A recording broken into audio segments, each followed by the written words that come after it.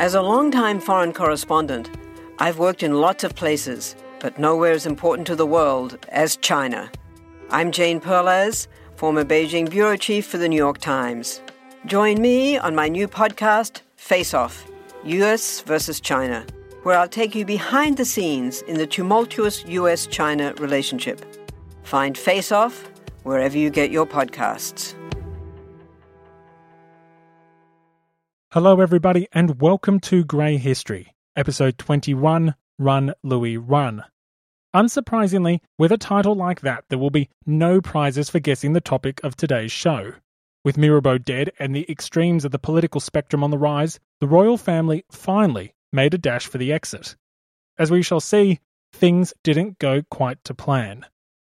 For those of you that are interested, I have put a series of maps together on the website and there's a link in the episode show notes, so if you want, you can visually see just how this escape pans out. Now, before we jump into it, do keep your eyes and ears open for a short show update that I'll be releasing in the next few days. The update will include information on upcoming changes to the show, how long we'll be discussing the French Revolution for, what Season 2 will be, and all the various bonus content that will shortly be available for Patreon supporters. So do be on the lookout for that update as it will come out in just a few days. Anyway, without further ado, let us begin.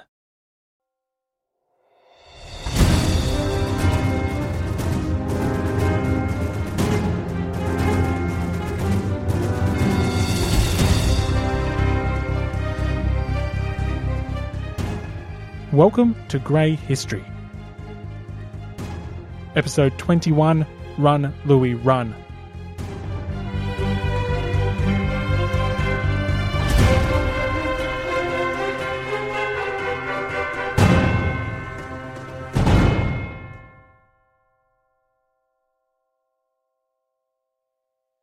By the spring of 1791, the French Revolution was dangerously unstable. While the Feast of the Federation held in July 1790 might have preached a message of revolutionary harmony and national unity, the reality was anything but.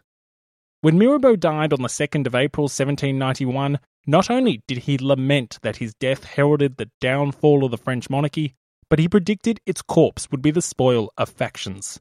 Mirabeau's fear of factions consuming not just the monarchy, but France itself, was certainly not unfounded. From the legislature to the streets, from Paris to the provinces, from the clubs to the churches, division reigned supreme, and the enemies of the new regime, both on the far left and the far right, were on the rise.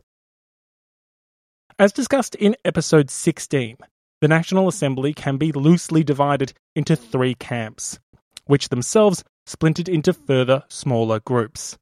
The Conservatives, with their pro-church, pro-monarch, pro-aristocrat agenda, had suffered terrible defeats throughout 1790. Many of their members had quit the Assembly in disgust as the legislature passed decree after decree assailing the power and authority of the church, the king, and the nobility. Opposite the Conservatives, the Democratic deputies on the left side of the chamber represented a variety of ideologies. The left and the far left contained progressive liberal monarchists, Republicans in the closet, and authoritarian populists who didn't really care if France was a kingdom or a republic so long as the people were empowered. Like the Conservatives, the Democratic left had suffered their own defeats throughout 1789 and 1790. Most notably, the distinction between active and passive citizens enraged the Democrats, and the king's suspensive veto irritated many. But there had been other, more recent, high-profile defeats as well. In February 1791, Mirabeau derailed the proposal to make emigration illegal, while the Assembly voted in April to limit the National Guard to only active citizens. Compounding previous defeats, in May 1791, the Assembly voted to make petitioning a right belonging to only active citizens. In other words, political clubs, Parisian sections, and most importantly, all passive citizens could no longer petition the government. This was a huge setback for the Democrats, as it essentially completed the total disenfranchisement of passive citizens. Not only were the masses denied a vote, but through the curtailment of petitioning, they were also denied a voice. Interestingly, the faction with the most votes in the assembly, the Centre, which was composed of constitutional monarchists, it was this faction that was unable to fully exert its potential power, even before the death of Mirabeau. Prior policy decisions had made it near impossible for the Assembly's centrist faction to form a meaningful, stabilising alliance with either the Democrats or the Conservatives. Having rejected the democracy embraced by the left, and having assaulted the church and the nobility held dear by the right, a permanent, durable coalition with either faction was more or less out of the question. Thus, the Assembly was deeply divided, and as power rested with no permanent majority, it was also tremendously unstable. This instability and division was reflected in the nation itself, a nation which had become increasingly radicalized and polarized as the revolution wore on. Outside of the legislature, the weakest factions were the most powerful. Whereas the centre theoretically held the most votes, and thus power in the assembly, it was the left and the right which held power in the streets. More specifically, it was the extremes of the left and the right which held that power. The terribly divisive and polarising debates of 1790 had gradually empowered the staunchly democratic far left and the brazenly reactionary ultra-royalist right. Unfortunately for the centrist constitutional monarchists, both of these factions loathed the current system and were intent on overturning it. The events of 1790 undeniably empowered the voices on the far left of the political spectrum, particularly in the capital. For some time, many Republicans and authoritarian populists had a variety of ideological grievances with the constitutional structure of the new regime. But it wasn't immediately clear how the left could address these grievances. Now, to recap the objections that the far left had with the new order, we can conveniently look to a publication by Jérôme Pétion in April 1791. The prominent far left deputy and future mayor of Paris detailed 3 key objections he had with the yet-to-be-finalised constitution, and these objections reflect the grievances of the far left more broadly. Firstly, Pétion rejected the king's veto. Like many Democrats, Pétion detested the king's involvement in the creation of new laws and believed that legislation should be the sole domain of the legislature. Secondly, in further repudiating the powers of the king, Pétion argued that the monarch should hold no authority over the public service. What this meant in practice is that the king should not have the right to appoint ministers or influence the decisions of other important office holders, such as senior military personnel.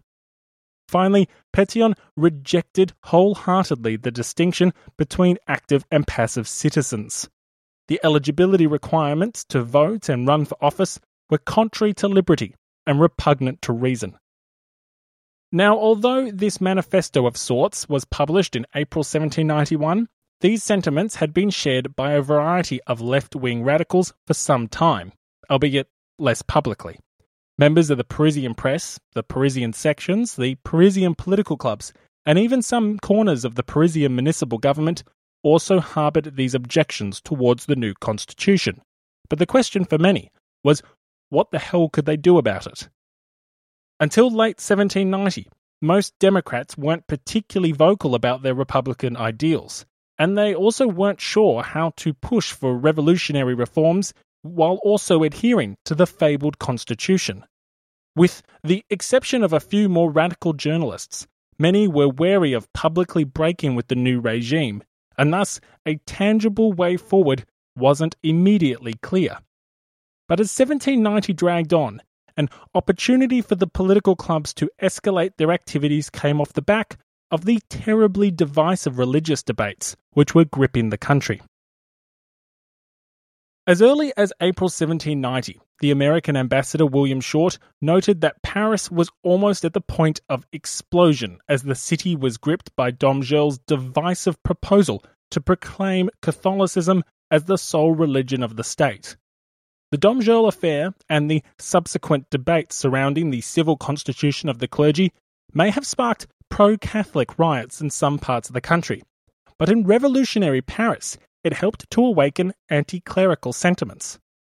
the later refusal of so many priests to swear loyalty to the Constitution, the discovery of counter-revolutionary plots linked to the Comte d'Artois, and the ominous threat posed by the noble emigration only swelled these anti-clerical passions further. All of this came to a head in March 1791, when Pope Pius VI publicly condemned the civil constitution of the clergy. The Pope proclaimed that the installation of constitutional bishops was sacrilegious and demanded that every priest who had sworn the oath to the Constitution recant within 40 days. In response to the Pope's demands, a fresh wave of both anti-clerical sentiment and public unrest erupted across Paris. Effigies of the Pope were burnt in the streets, while convents were broken into and vandalized with revolutionary slogans. Monks and nuns were harassed by intruders as mobs invaded religious buildings to look for those who had not taken the oath, referred to as non-constitutional priests. To top it all off, the papal ambassador received an unexpected donation to the church. A severed head was thrown through the windows of his carriage. Unsurprisingly, the left-wing press and political clubs of the capital made the most of these anti-clerical sentiments, simultaneously encouraging disturbances while also radicalizing the people. Now, to give you a taste of just some of the anti-church publications, what they looked like, here's a quote from the radical journalist Jacques-René Hébert in November 1790. Written on the 28th of November, Hébert details how the people should respond if the Pope tried to prevent the civil constitution of the clergy. My blood boils. Tell me, Frenchman, is it possible, if that man you call Holy Father takes into his head to oppose your laws, do you dare? Are you stupid and base enough to give them up? What do you expect from a pope? Screw the Pope. Believe me, it is your turn at last. For 10 centuries, the Pope has screwed you. Screw the Pope. I feel like that's the 18th century equivalent of fuck the police. The anti-clerical sentiment in that snippet highlights the sort of material that was regularly being produced, in addition to the radical bloodthirsty publications we've discussed in the past. Marat was still using his journal to call for the heads of a few hundred nobles, clerics, and everyone in the government he thought was corrupt, which was almost the entirety of the government. As you can imagine, however, it wasn't too difficult for radical agitators, both in the press and the political societies, to channel the people's anti-clerical attitudes against all the creatures of the old regime, including the king. Linking the counter-revolutionary church to the counter-revolutionary aristocracy was just a matter of presenting the facts, and tying both of these public enemies to the monarchy didn't require much of a stretch at all. Unfortunately for Louis, the king's own actions helped with this terrible counter-revolutionary co-branding. The king was a devout Catholic, and I really do mean that. Unlike the long list of leaders who have paid lip service to religion to secure their thrones or aid their election campaigns, Louis XVI was a sincere Christian. What this meant is that the religious reforms of 1790 weighed heavily on Louis's conscience, and the Pope's rejection of these reforms made this burden even more unbearable. Eventually, Louis decided he could not receive communion from a constitutional priest.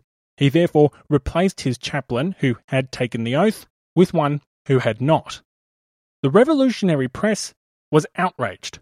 The king was openly flouting the laws of the land, bowing to the will of the Pope and surrendering France in the process. Louis was worshipping with the assistance of a traitor, and some suggested that this meant Louis was a traitor himself. The outrage this controversy created mixed with the already contentious facts that the king's own brother was leading the émigrés, and that both rebellious nobles and seditious priests were swearing loyalty to God and king as they conducted their counter-revolutionary acts. Thus, the popular societies and their allies in the revolutionary press were fast able to harness the people's anti-clerical attitudes to weaken the prestige and authority of the king, and thus the prestige and authority of the new regime. Hello everyone, my name is Wesley Livesey from the History of the Second World War podcast. My podcast is a mostly chronological retelling of the Second World War, and I hope you will join me on a journey through the most cataclysmic conflict in human history, as we try to answer the questions of not just what and where, but how and why. Join me on a journey not just through the famous campaigns, battles, and events, but also on a trip around the globe as we broaden the scope of Second World War history beyond the well-known battlefields of Europe and the Pacific. During weekly episodes, I seek to provide new insight for longtime students of the war, while also being a great jumping-on point for anyone seeking a deeper understanding of the Second World War. This podcast has made it to the invasion of Poland in 1939, and start listening now to find out how the world would find itself embroiled in its second worldwide conflict in just 20 years.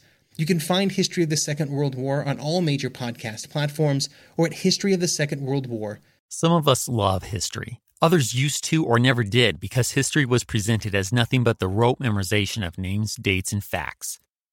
Basically, the story got left out, and that made history kind of suck. My name is Greg Jackson. I'm a university professor with a PhD in history, and bringing history to life is my passion. That's why I created my podcast, History That Doesn't Suck. I want to teach you everything you need to know about U.S. history, but I do so through stories.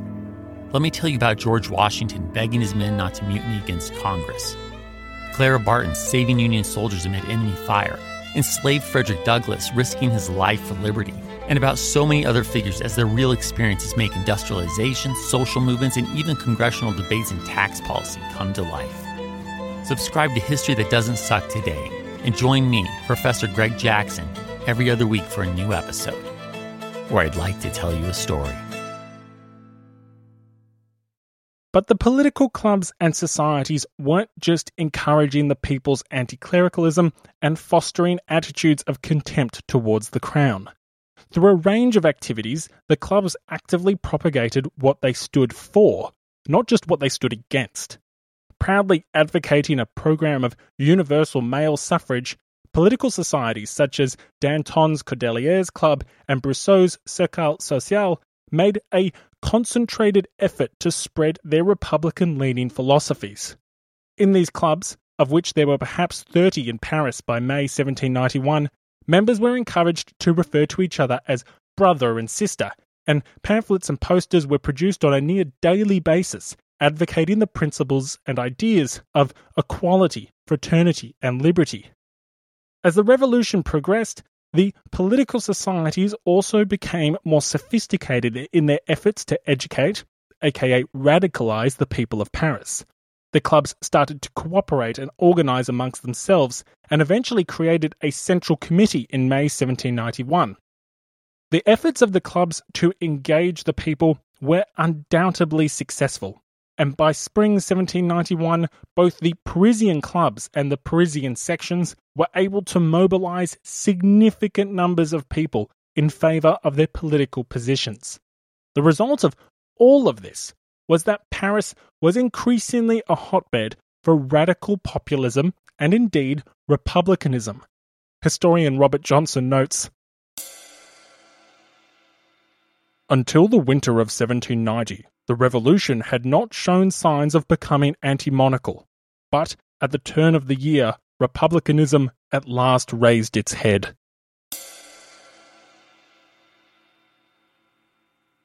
In short, the clubs, the sections, the press, and even the theatres were propagating ideas that undermined the legitimacy of the new regime, a regime which relegated many of the club's members to the status of passive citizens. Now, before the flight to Varennes, most people didn't say the R word in public. Republicanism was a bit like Voldemort. It was the form of government that shall not be named. But Republican sentiment and Republican ideals, although not necessarily labelled as such, were very much being actively and successfully spread amongst the people of Paris by the spring of 1791. Support for these ideas was particularly acute amongst the disenfranchised working class, a segment of society which was actively targeted by the democratic political societies. As a result, support for universal male suffrage and more direct democracy was thus gaining momentum. The radical Democratic deputies of the legislature may not have wielded significant power within the National Assembly, but their ideological allies outside of it increasingly wielded tremendous power in the streets of Paris. While the far left was on the rise in the capital, the far right was on the rise in the countryside. Throughout 1790, the Assembly had assaulted the key institutions of the old regime, particularly the provinces, the parlements, the nobility, and the church. By spring 1791, these ancient institutions were fast becoming the four horsemen of the counter-revolutionary apocalypse. While the administrative and judicial reforms of 1790 did not create the levels of unrest seen when Brienne tried to suppress the parlements in 1788, certain regions did experience notable disturbances. Aix-en-Provence, for example, was both the home of a parlement and a provincial capital prior to the introduction of departments. As a result, the judicial and administrative reforms simultaneously inflamed long-held regional rivalries and, far more importantly, threatened local livelihoods.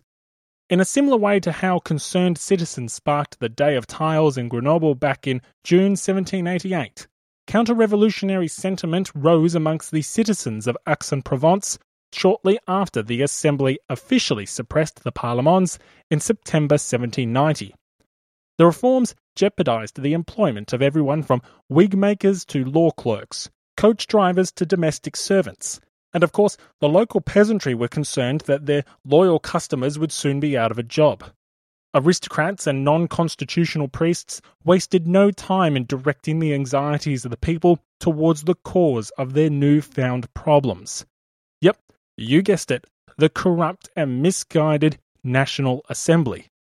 The town erupted in violence in December 1790, and it was only with the help of National Guard units from Marseille that royalist sympathies were contained.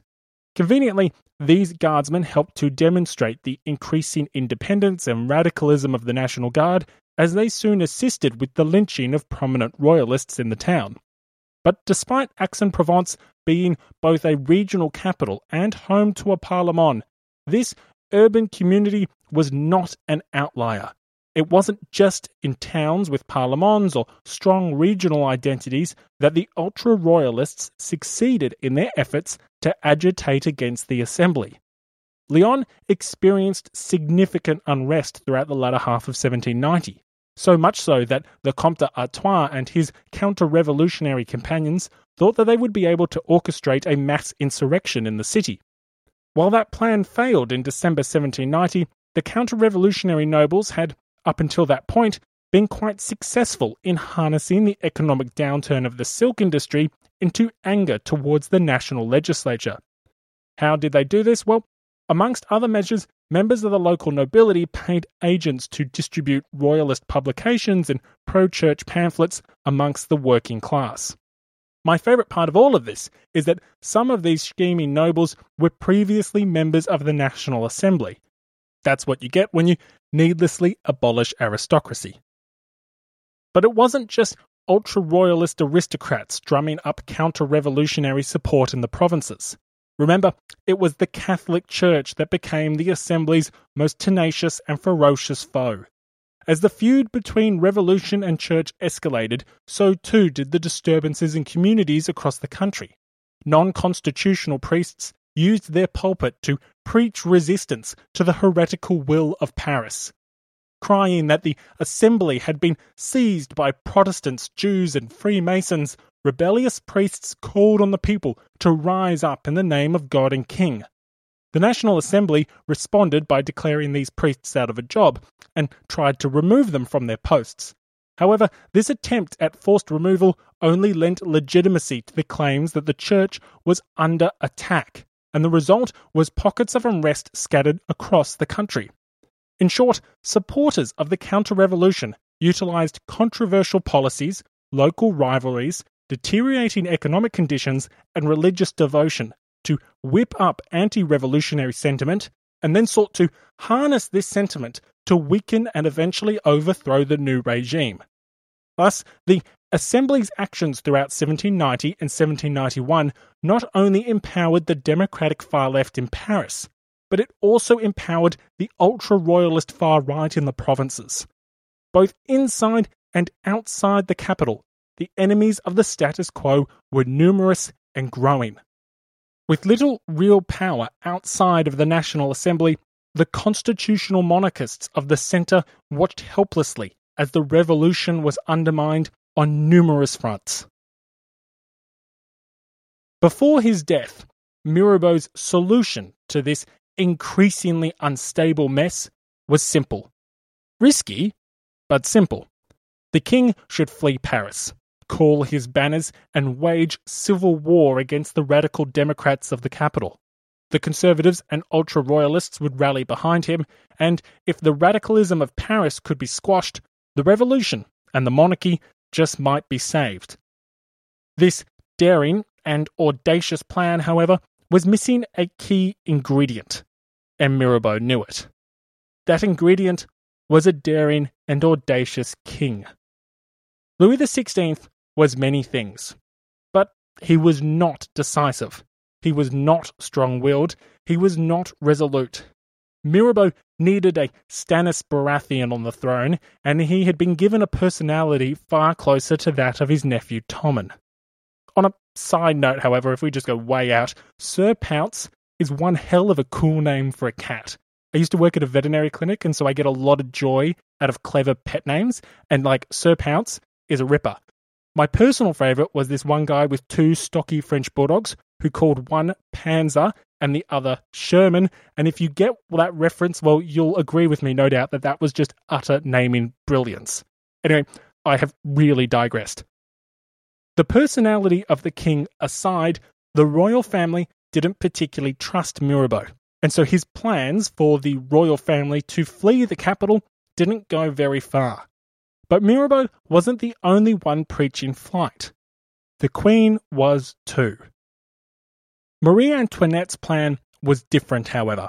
The Queen suggested that the king flee not to the provinces, but to the frontier. Once across the border in the safety of Austrian territory, the king could dictate his terms to the assembly from a position of strength. Not only could he call his banners and prepare for civil war, but the forces of the monarchies of Europe could be enlisted to help. Marie Antoinette's brother, Leopold II, was the Holy Roman Emperor. Louis's cousin, Charles IV, was the King of Spain. By combining royalist French forces with the counter-revolutionary émigrés, with foreign troops, and with hired mercenaries, Louis could lead an army back into France and restore the mighty Bourbon monarchy to its former glory. But the problem for Marie Antoinette was that this plan was a bit too obvious. Radical agitators in Paris had suspected the king's flight for months, actually years. Corners of the revolutionary press had feared the king would flee the orbit of the capital since before the October days in 1789. That's part of the reason why the market women forced the royal family from Versailles to Paris. But the recent departure of the king's aunts in February 1791 heightened suspicion that the king might attempt to escape. On the 18th of April, this suspicion mixed with the outrage regarding King Louis's decision to replace his chaplain with a non-constitutional priest. On the Monday before Easter, the king and his family tried to leave the Tuileries Palace for the Parisian suburb of St. Cloud. Fearing that this was the rumoured escape attempt, a mob gathered to prevent the king's departure. As the king tried in vain to convince the crowd to let the royal family pass, all manners of abuse were shouted at the monarchs.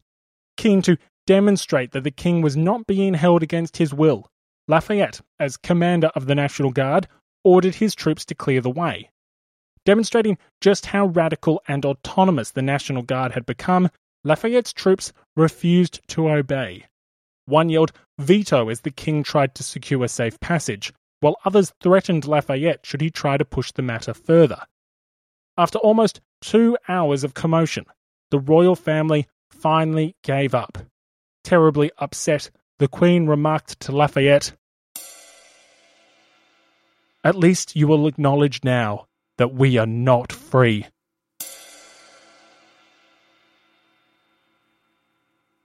The events of the 18th of April 1791 were undeniably traumatic for the royal family.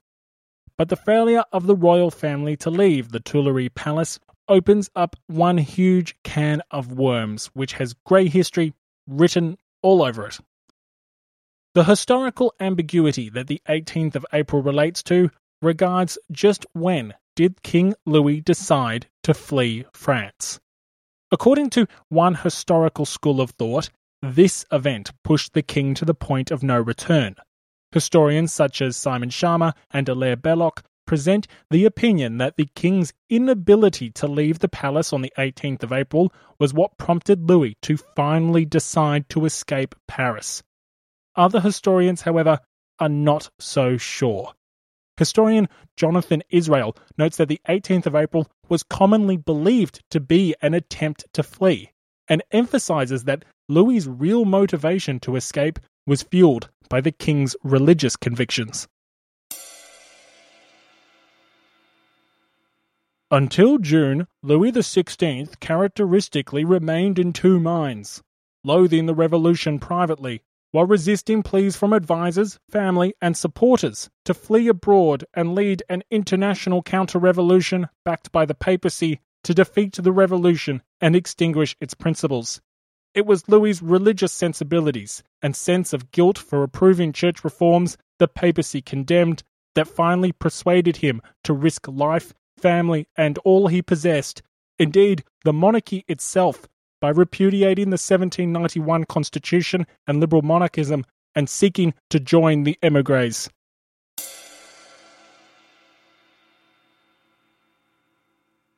Like historian Jonathan Israel, historian Eric Hazen agrees that the Pope's rejection of the civil constitution of the clergy and Louis's devout religious beliefs propelled the king to flight. But Hazen also notes the tremendous impact of Mirabeau's death. With the Count dead, Hazen argues that this left Louis under the influence of the Queen. And indeed, where this gets fascinating and where the rabbit holes start multiplying is if one shifts their attention from the king to the Queen. There are some historians who suggest that the real catalyst for flight came from neither the actions of the Parisian mob nor the conscience of the king, but from Marie Antoinette's secret diplomacy with the Austrian court. By April 1791, the Queen had been in contact with her allies in Vienna for some time. Her brother, Leopold II, was the Holy Roman Emperor, the Archduke of Austria, the King of Hungary, and the King of Bohemia. And believe me, that's the short version of his official title. Now, I don't want to get bogged down in Leopold or his domains because we'll do that in a future episode. The point is that Leopold was a pretty big deal in Central Europe. Naturally, Marie Antoinette had been impressing upon her brother that he needed to come to her assistance. But if you presume that this is one of those scenarios where one family member is in distress and everyone else in the family drops everything to come to their rescue, don't. This is very much not one of those situations. Leopold had a variety of reasons to sit on his hands, and here are just 4 of them. Firstly, Leopold didn't actually know his sister particularly well. From what I can tell, Leopold departed Vienna at the age of 18 for Tuscany in 1765. Marie Antoinette, at the time, was almost 10 years old. Over the subsequent quarter of a century, I haven't been able to find anything that puts them at the same place at the same time. If someone listening to the show knows of an occasion, please do drop me a line and I'll add it in. As a result of this, however, the two had spent most of their lives apart, and they weren't particularly close. Both of them being one of 16 children probably didn't help the whole close-knit family bonding dynamics either. But the lack of heartstrings to be pulled was just the first of many reasons Leopold was slow to act. Secondly, Leopold, as the Archduke of Austria, had divergent interests to the Queen of France. As discussed all the way back in episode 4, Austria and France were historic rivals. Vienna watched with glee as France more or less teetered on the brink of anarchy. So long as the turmoil of Paris didn't endanger the royal family, the emperor wasn't opposed to letting his historic adversary flail around chaotically, even if that historic adversary was notionally an ally. Thirdly, Leopold was, on a scale of things, a fairly enlightened European monarch. He didn't like everything the French were doing, but the ideas of the philosophes and some actions the revolutionaries were undertaking were by no means repulsive to him. Before becoming emperor, Leopold was the Grand Duke of Tuscany from 1765 to 1790. While in Italy, the Grand Duke had tried to introduce a constitution, and he also attempted to subjugate the Catholic Church to the state and nationalize some church property. Thus, while Leopold didn't like everything the revolutionaries were up to, he didn't hate it either. He certainly wasn't a crazed absolute monarch, energized with the power of Jesus Christ, just waiting to bring divine judgment upon the heretical revolution. Far from it. His Enlightenment sympathies meant that, well, he wasn't a supporter of the revolution per se, but he wasn't dead against it.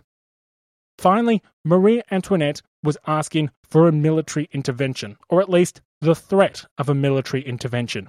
And that wasn't something the emperor was particularly keen on. Why? Because Austria was already at war.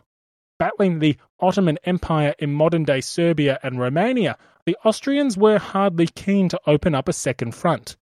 Furthermore, the emperor also feared Russian aggression in Poland should Austria get bogged down in the west, and was always suspicious of what the pesky Prussians were planning in the north.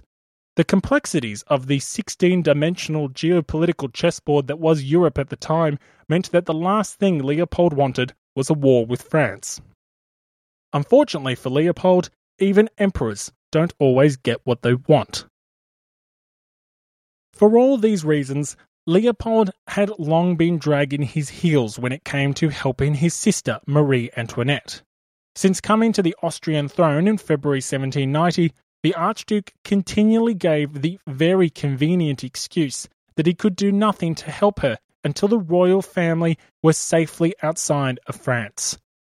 After the events of April 1791, however, it had become clear to the world that his sister was not so much a French queen as much as she was a Parisian prisoner. Thus, Marie Antoinette thought she would once again ask for his assistance. To her surprise, the reply she received was not what she was expecting. And it's here that things start to get very grey very quickly. Historian John Dahlberg Acton asserts that the reason why the royal family fled Paris in June 1791, just weeks after the events of April, was because of the response the Queen received from the Emperor.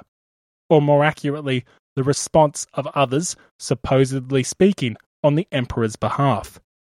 After the events of April, the Queen sent a man named Dufour to Leopold to see if he had changed his mind regarding Austrian assistance.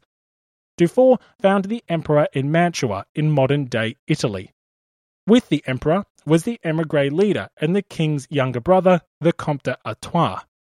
And in an interesting twist of history, with the Comte d'Artois was his de facto Prime Minister.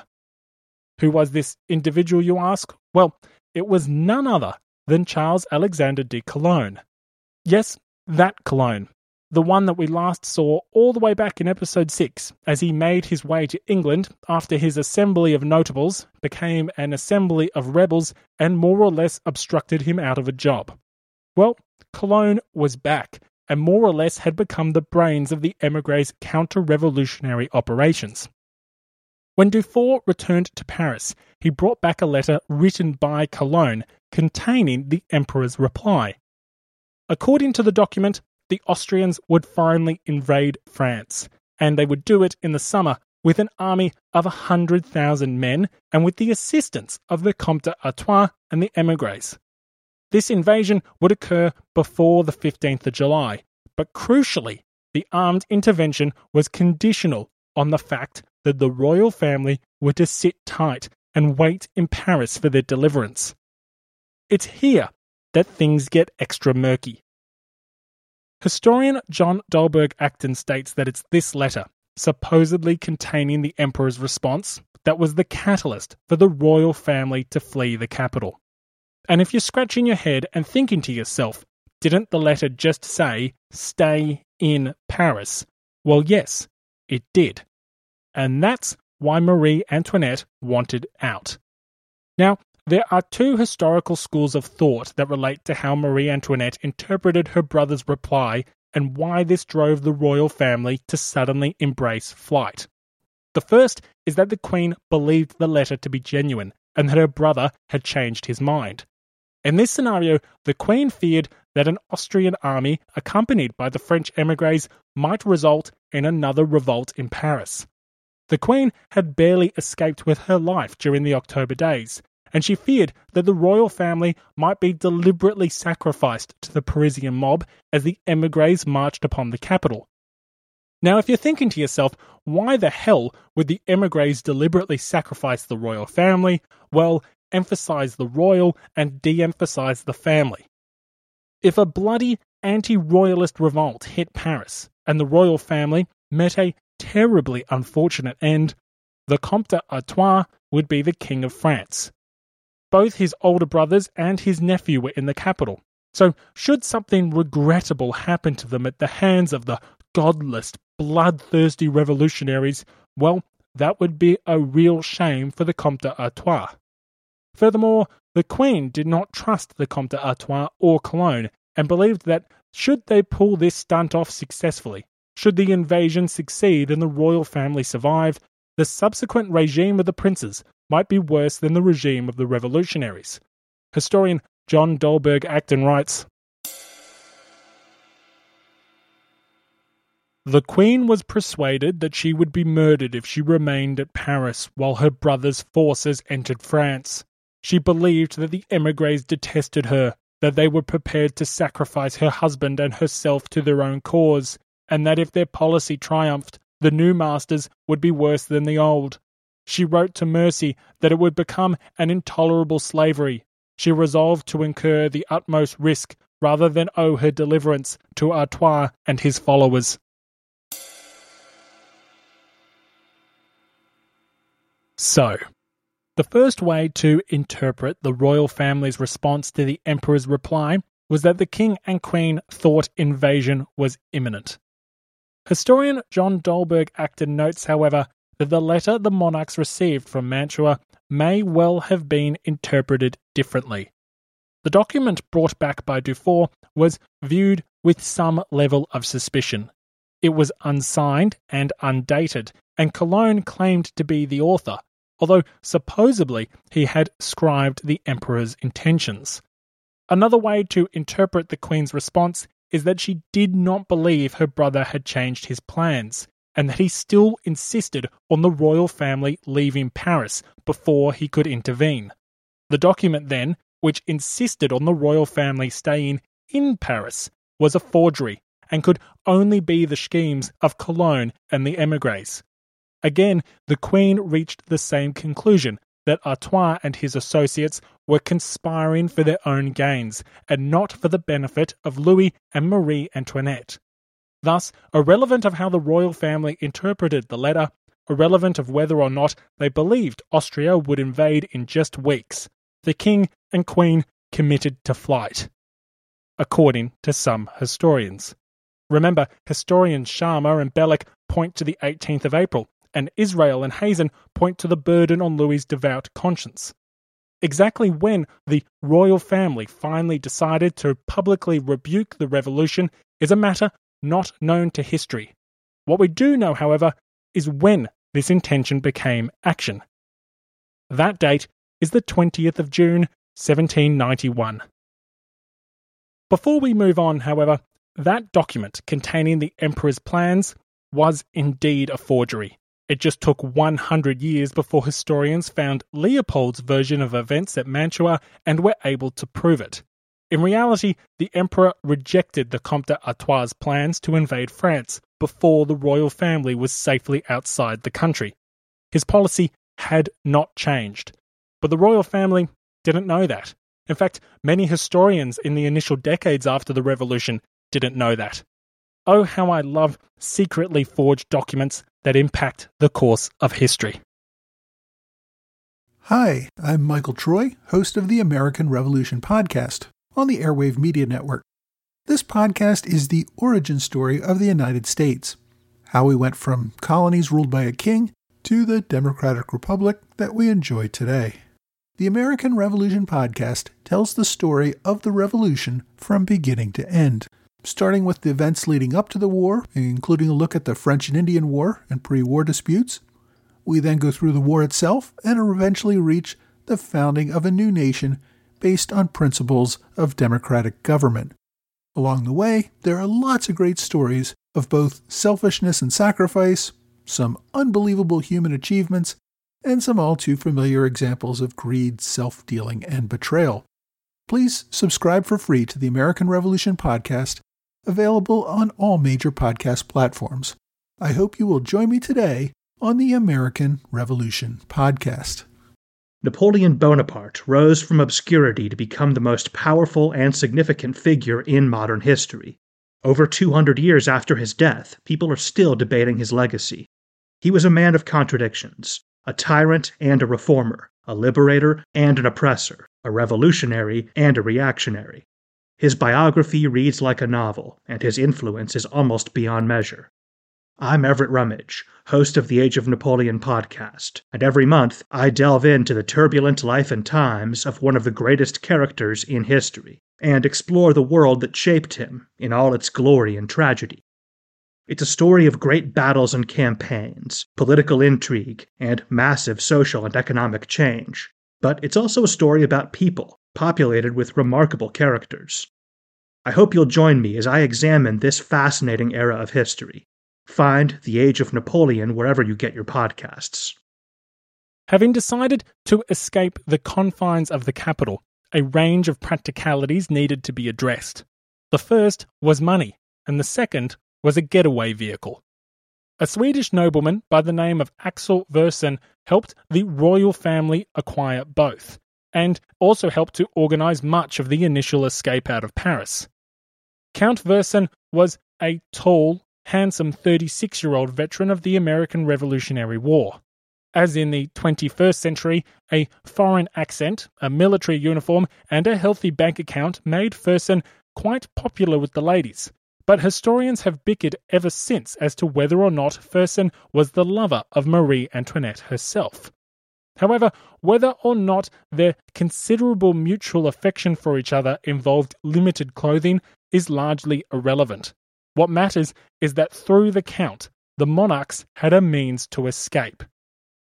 To ferry the royal family to safety, Count Versen acquired a great green and yellow Berlin carriage. Versen had initially pushed for two smaller, lighter, and, more importantly, much faster carriages to aid the family's escape, but the Queen insisted that the family travel together. Thus, the result was the Berlin, with yellow wheels, white upholstery, and a painfully slow travel speed. The plan was relatively simple.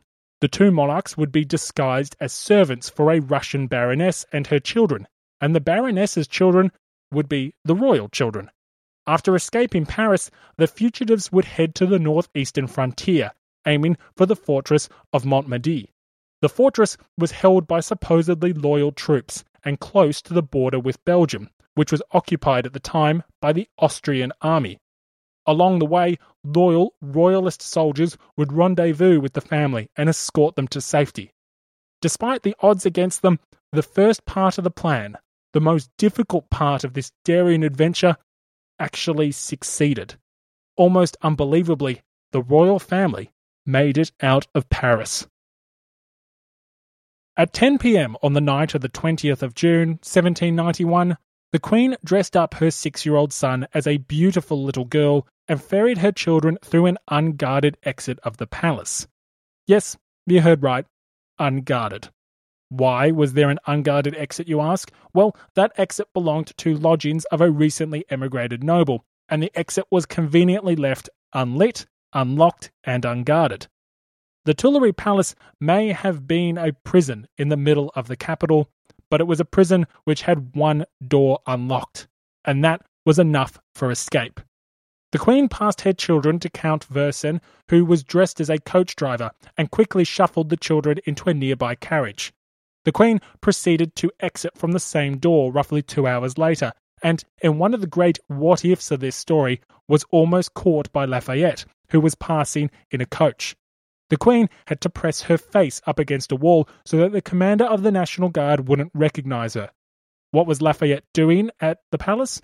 Well, supposedly, Mayor Bailly was worried a plot was afoot, and Lafayette was doing a personal inspection of the palace's perimeter to ease the nerves of his political ally. Lafayette failed to recognise the Queen, and failed to recognise that a plot really was afoot. This failure prompts historian George Lefebvre to ask if Lafayette was just negligent or in fact complicit. Contemporaries on the far left asked similar questions, although in reality Lafayette was just genuinely unlucky. So the Queen escaped detection, but in a panicked state managed to become lost in the poorly lit alleyways adjacent to the palace. Marie Antoinette finally made it to Count Versen, but a precious 30 minutes had been wasted. This was a race against the clock, and minutes could not be spared. The King's escape route was different, and reminds me of something that belongs in a Hollywood movie. For at least the previous week, a gentleman by the name of Chevalier de Coigny had deliberately left the palace at roughly the same time every night. Not only did Coigny consistently depart the palace at the same time, but he also consistently wore a brown suit and a green overcoat. Coigny's general physical appearance wasn't too different from that of the King's. So, on the night of the 20th of June, Louis put on a brown suit and a green overcoat, and with the assistance of a grey wig, quite literally walked out the front door. Having taken the 18th century equivalent of polyjuice potion, Louis walked right past his captors and reconvened with his family. By 3 a.m, on the 21st of June 1791, the royal family were successfully departing the outskirts of Paris. The problem for the royal family, however, was time. They had lost precious time escaping the capital, and far from making it up, they kept losing it. One of just many delays occurred when a wheel hit a stone post, breaking the straps which connected the carriage to the horses. Obviously, these straps, or traces as they're called, needed to be repaired. Even when moving, however, the getaway vehicle was far from ideal, travelling at no more than about 7 to 10 miles per hour when the roads were favourable. This consistent hemorrhaging of time had two key consequences. Firstly, it played havoc with the planned rendezvous with military escorts. Secondly, it gave the revolutionaries in Paris the opportunity to catch up. The first military escort meant to accompany the royal family waited for their carriage near a town named Pont-de-Sommeville. According to the plan, the royal family were meant to arrive at no later than 2:30 p.m, but by 4:30 p.m, there was still no sign of them. This was problematic because the commander of 40 hussars sent to escort the family, a gentleman named Duc de Choiseul, was hardly receiving a warm welcome from the local inhabitants. The peasants didn't believe Choiseul's lie that his men had arrived to escort military funds to the frontier. Instead, they believed that he had come to collect long overdue taxes. The result is that the longer the men stayed, the more agitated the peasants became, and eventually pitchforks and muskets were fast finding their way into the hands of the aforementioned agitated peasants. By 4:30 in the afternoon, 2 hours after the planned rendezvous time, the Duc de Choiseul decided he needed to get out of this increasingly hostile predicament. Presuming that the escape had failed, the Duke sent a messenger to other military escorts that something must have gone wrong and that the royal family were not coming. After waiting by himself for another hour, Choiseul retreated from the rendezvous location at roughly 5:30 p.m. The royal family arrived an hour later. Despite the lack of a military escort, Louis was beginning to feel much more confident. The hardest part of the whole plot was getting out of Paris, which he had done. He mused that Lafayette must be feeling rather embarrassed, and he could almost taste the personal freedom which had eluded him for the last year and a half. But one era was feeding into the next, and a series of improbable events were conspiring to deny Louis his freedom. Upon arriving in the town of Saint-Manahoult, another military escort was meant to be awaiting the royal family. However, the dragoons in Saint-Manahoult had run into much the same problems as the hussars in Pont-de-Sommeville. The local townsfolk were mighty suspicious of the soldiers, and so when their commander received word that the royal family would not be arriving, he let his men indulge in doing their bit for the local economy, aka dismount and go for a drink. When the monarchs finally arrived, the commander of the dragoons approached the carriage, foolishly saluted, and quickly told the king the plans had gone astray and to carry on without them. Now, the townsfolk were already suspicious of the dragoons, but a postmaster named Drouet saw this and thought it was incredibly odd. As fate would have it, Drouet was previously a dragoon himself, and he had seen the Queen a handful of times at Versailles during his years of service. Before the carriage continued towards the eastern frontier, Drouet caught a glimpse of the Queen and recognized her. Furthermore, he inspected a portrait of the king on a note and suspected he had spotted him in a carriage as well. Drouet told his wife what he thought he saw, and she responded in a manner which you might expect if you walked home one day to tell your spouse that you saw the president at Walmart or Queen Liz on the tube. Drouet's wife more or less told him he was nuts, seeing things, and not to cause any unnecessary trouble. But later that evening, news from Paris arrived. The king and queen were on the run. Now Drouet was convinced, and he soon rode east with a companion in pursuit of the royal family. The race was on. Riding with speed, Drouet initially planned on travelling towards Verdun, assuming the royal family was heading to Metz. Drouet, and indeed the king's pursuers more broadly, had no idea the route the monarchs were actually taking. However, a passerby and associate of Drouet had heard a carriage ask which way to Varennes when it was at a crossroads, and thus the retired dragoon, by some minor miracle, knew the route of his prey. The pursuit of the fugitives at night was nothing short of miraculous, according to historian Hilaire Belloc. He took the steep bank into the trees with Guillaume, and though the two men knew the woods well, it was miraculous that they could thus gallop through a clouded night, through paths which I, who have followed them in full day, found tortuous and confused and often overgrown. He came down with his companion into Varennes town by the lane that leads from the forest above. It was asleep save for one light, where men were sitting drinking. The hour was just on 11. They could not tell whether they had won or lost in that great race. But Drouet, full of immediate decision, roused here a house and there another, blocked the bridge that led eastward to the farther part of the town, and out toward the army by dragging across it an empty wagon that lay by, and then strode up the main street of the place to find whether he had won or lost.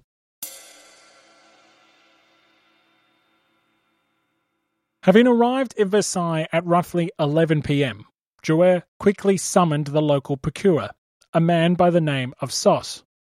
As the royal carriage approached the bridge in the town, Drouet, Sauce, and a group of National Guardsmen blocked their path.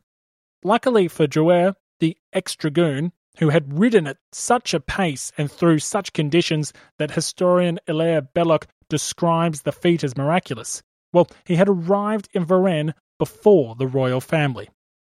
As the carriage approached the bridge, men cried for it to halt. The berlin continued to drive towards the bridge. "Halt! Halt! One more step and we fire!" The carriage came to an abrupt stop, and so did the future of the French monarchy. Sauce inspected the documents of the Baroness and her associates, and all was in order. But Drouet insisted. "I tell you, the King and Queen are in that carriage. I've seen them. If you let them go, you'll be guilty of treason." Sos relented and escorted the royal family into his nearby shop. A local judge by the name of Jacques d'Estèves was summoned, as he had lived at Versailles and could settle the matter beyond any doubt. When d'Estèves walked in, he immediately recognized the Baroness's steward, dropped to his knee, and exclaimed, "O sire." Louis replied, "Yes, I am indeed your king." Even at this point, not all hope was lost. Having explained his motivations for escape, the king was actually making progress on talking his way out of this predicament. According to historian Christopher Hibbert, Sos told the royal family that he would provide an escort for their continued journey on the next day. But as the night wore on, men from Paris arrived. The men brought with them a decree from the National Assembly. The document confirmed Lafayette's orders from that morning, that the royal family should be apprehended and returned to Paris. Upon reading the decree, Louis knew his gamble had failed. There is no longer a king in France.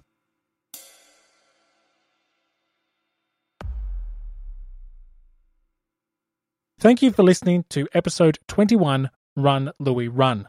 Next episode will follow the actions of the Assembly in the wake of the King's escape, and will cover the brief reign of the Tricolour Terror. Now, before you go, if you're enjoying Grey History, then there are a few things you can do to help the show. One is by supporting Grey History on Patreon, and you can find us on either patreon.com or use the link on the website or in the show notes. Donating $1 or $2 a show helps much more than you may think, and also gives you access to a range of exclusive Patreon-only content such as bonus episodes and episode extras. Secondly, as always, if you've enjoyed the show, please do spread the word about Grey History to friends, family, colleague, anyone who you think might enjoy the podcast that explores the grey. Finally, if you're listening to the show through an app that allows reviews, particularly written reviews, they always help a lot as well. If you have any questions or queries, please do send them through, either by the Facebook page or greyhistory.com. As always, thank you for listening, stay safe, and have a great day.